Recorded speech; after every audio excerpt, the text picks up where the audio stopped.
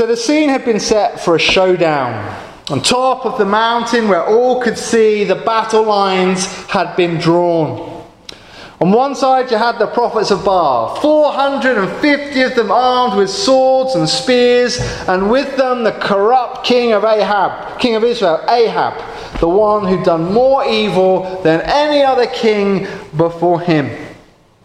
On the other side you had just one man, seemingly weak and vulnerable, wanted by the king for treason.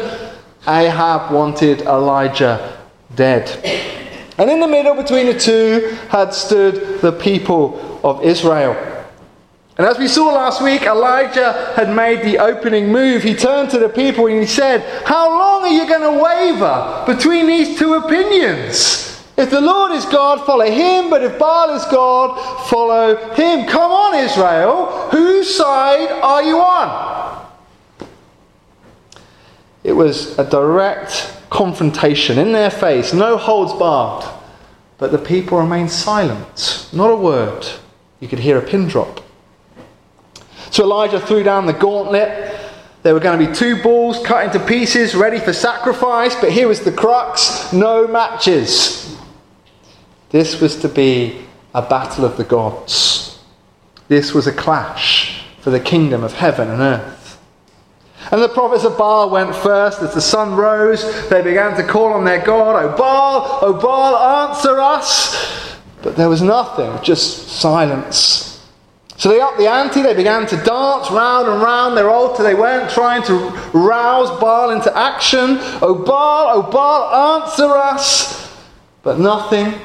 Silence. The meat stayed raw. There was no flame grill. And by noon, the dancing and the calling out had been going on for hours, and Elijah got a bit bored. So to remove the tedium, he'd begun to taunt them. "Come on, shout louder. Surely Baal is God. Come on, where is he? Is he asleep? Is he busy? Is he on holiday? Where is he?" And we saw last week how in the face of that mockery, the prophets became frantic. They shouted louder and louder. They were slashing themselves with knives, pleading with Baal to answer. But there was nothing. Silence. Finally, enough was enough. It was Elijah's turn, and Baal's humiliation was set to be completed. Elijah threw 12 huge jars of water over the sacrifice, so much it cascaded off the altar and filled a trench beneath it. And then he stepped up to pray. Such a simple prayer. No shouting, no yelling, no dancing, no self-mutilation. Elijah simply said, "Answer me, O Lord. Answer me." And of course, God heard, and God cared, and God was faithful, and the fire fell. And it was a scene of total victory. In that moment, the people, they fell prostrate on the ground, and they declared, "The Lord is God, the Lord is God." Baal had been shown to be non-existent. His prophets had been shown to be liars and cheats. It was the ultimate victory. In 1 Kings 18, which we read last week, we saw how God is sovereign over all, the only God, the one true God. And the only question left was whether King Ahab would heed that truth. And as our reading begins today, the answer is revealed, and the answer was, of course not. Because instead of turning back to God, Ahab turned to someone seemingly far more threatening, his wife. Now Jezebel was a fearsome specimen of a woman, and she held a stranglehold over her husband. Ahab might have been Israel's most evil king, but he was also the king with the biggest thumbprint on his forehead. It was Jezebel who had enticed him to worship Baal. It was Jezebel who had set about murdering all the Lord's prophets. And it was Jezebel who ran the roost. And when she heard that her prophets had been defeated, she was furious. And she sent a message to Elijah, and it was blunt.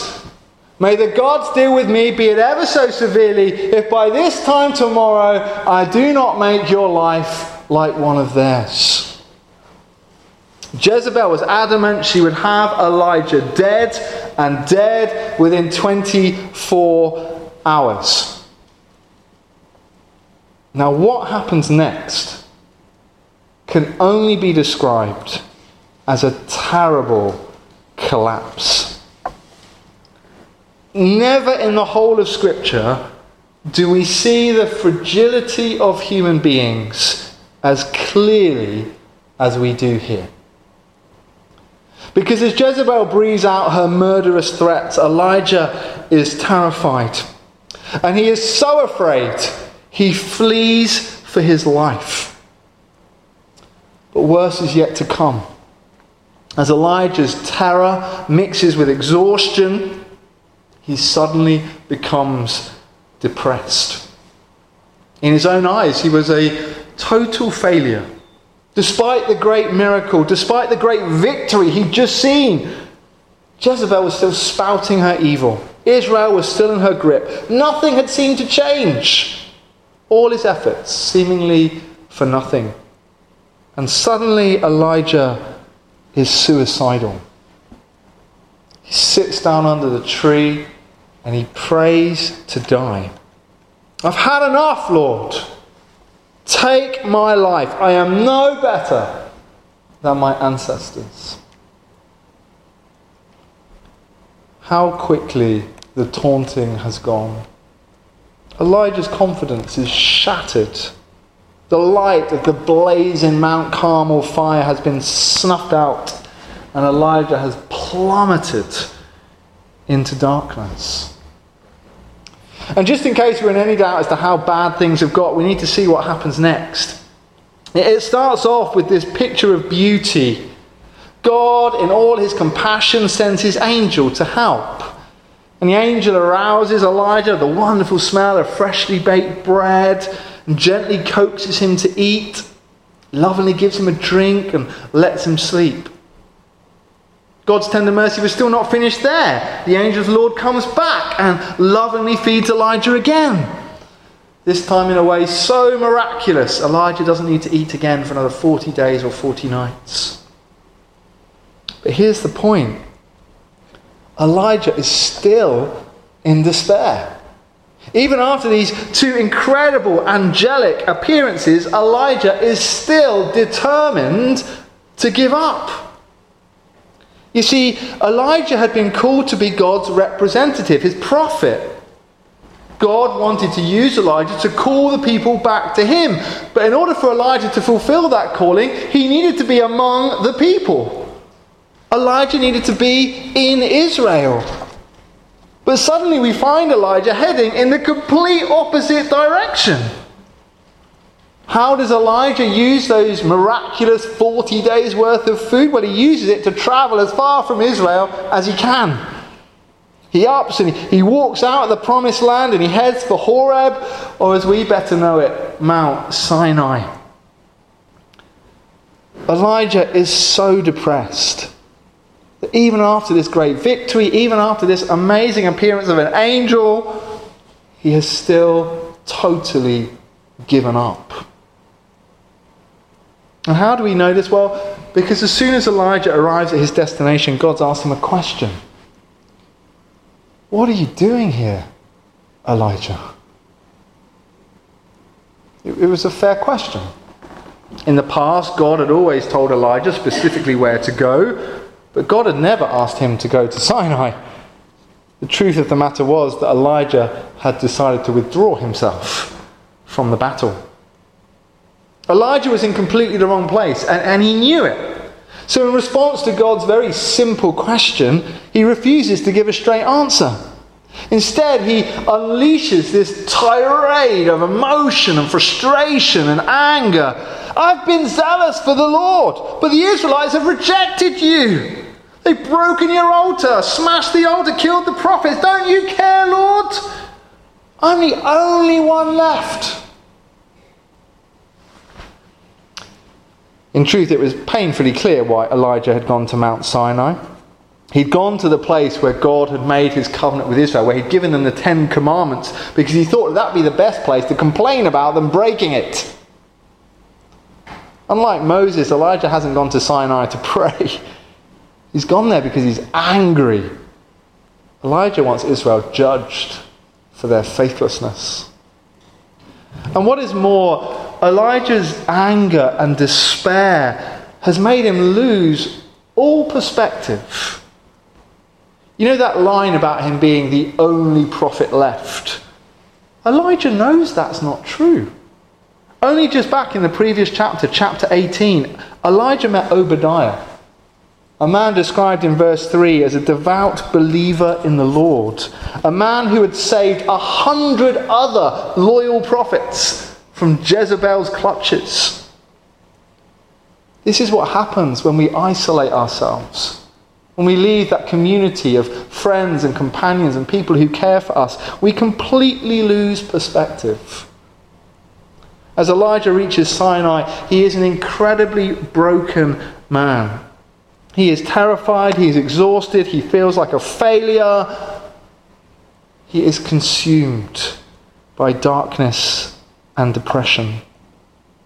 From the heights of Mount Carmel, the victory of the fire, Elijah has crashed to the valley floor. But at this point, as we reach this moment of real darkness, the Lord does something beautiful. Amazingly, God turns up in person. As Elijah sinks to the pits of despair, God shows Elijah that he is there and he's going to pick him up and lead him through. He steps in to provide Elijah with the reassurance that he needs. But it comes in a very unique way. First, a mighty wind tears through the mountain, literally blasting rocks apart. Then comes a huge earthquake that shakes the whole mountain. And then comes a fire, a blazing inferno, normally the ultimate sign of God's presence. But no, the Lord was not in any of these. The Lord was not present in any of these furious forces of nature. Instead, the Lord comes after the echo of the storm. After all the violent commotion, God speaks in a gentle whisper. The Hebrew literally says that God came in the sound of sheer silence. And what does this mean? What is God saying? Well, he's trying to teach Elijah a very important lesson. He is sovereign and he's in control. He's sovereign over the silence. He's sovereign over the people. And it's this truth that will eventually reassure Elijah. You see, Elijah's despair began when, after the incredible fire miracle on top of the mountain, everything had seemed to go quiet. When Jezebel had threatened, Elijah had thought that God had upped and left him behind. But nothing could be further from the truth. God had never left Elijah. It was no coincidence that God sent his angel at the exact moment that Elijah tried to commit suicide. God had been there watching all along. And Elijah had a really important lesson to learn. That yes, sometimes God works in bold and dramatic ways that we just cannot deny. But sometimes God works in ways that we struggle to detect. God is sovereign even when the world appears to be silent. God was sovereign in the fire and the noise, and he was sovereign in the despair down below. And God also wanted to tell Elijah something else. He wanted to tell him that he alone was in control of the people. When Elijah had gone to Sinai, there was only one thing he wanted. He wanted God to come and sort these people out. He wanted judgment. He wanted something to happen. He wanted God to come in a wind and an earthquake and a fire. He wanted to be vindicated. We all think that at times, don't we? It's not fair, God. Why is this happening to me? But in speaking in the silence, God had a message for Elijah. He was sovereign, Elijah wasn't. And he would decide what he was going to do with his people. And as it happened, he wasn't going to wipe them out. He had a plan.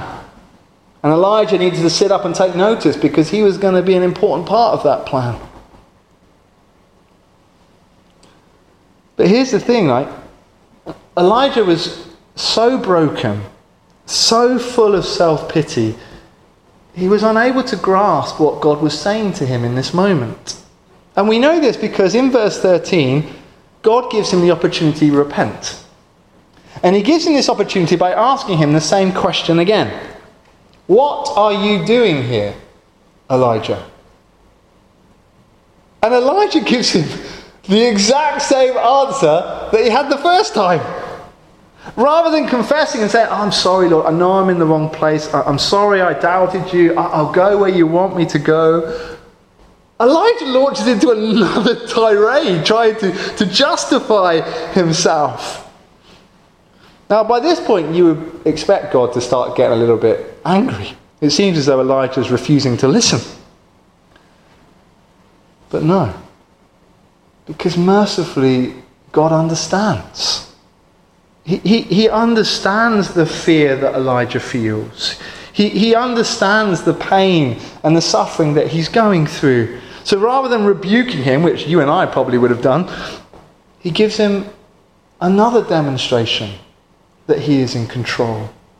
And he starts giving some final instructions to Elijah, demonstrating that he has power over all things. And he says to him, look, I'm sovereign over all the kings, even of the distant nations. So you go and anoint Hazael king of Aram. But I'm sovereign over all the people, even the insignificant ones. So you go and appoint Jehu as king. You haven't heard of him yet, but I know who he is. Oh, and I know you need some help and a companion. So you might not know him yet, but you go and appoint Elisha, because he'll be with you and he'll succeed you as well. And then, just in case Elijah is still in any doubt, God hammers home the message once and for all. Elijah thought that everything was lost. He was the only one. Jezebel was going to win. And God turns around to him and says, hang on, I've been at work all this time. Because all this time, I've protected 7,000 people who have stayed true to me. 7,000 people who will walk with you and support you and worship me. A community of my people, even in this land that's gone so far wrong. And it's when Elijah is confronted by this that he finally grasps it. The salvation of the nation didn't depend on him, it depended upon God. He was a human being, he was weak, but God was strong. He was short-sighted, he couldn't see everything that was happening, but God was watching over everything. He made mistakes, many mistakes. Leaving his friends was a big mistake, but God didn't. And at last Elijah learns his lesson. God is sovereign. He's in control. Trust him. And Elijah, to his credit, gets up and does what God asks him to do. This is one of my very favourite passages in Scripture. I find it a really heartwarming one.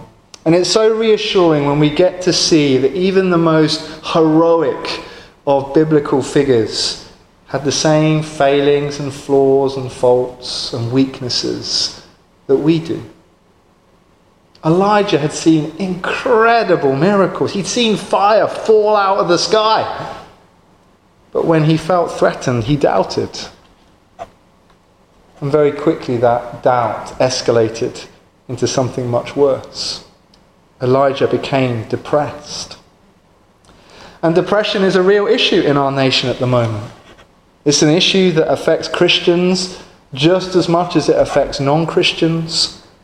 The Charity Mind estimate that 1 in 4 of us experience depression any given year. In the cauldron of life, it's so easy to get worn down. In those crisis moments, it's so easy for anxiety to escalate and strangle our lives.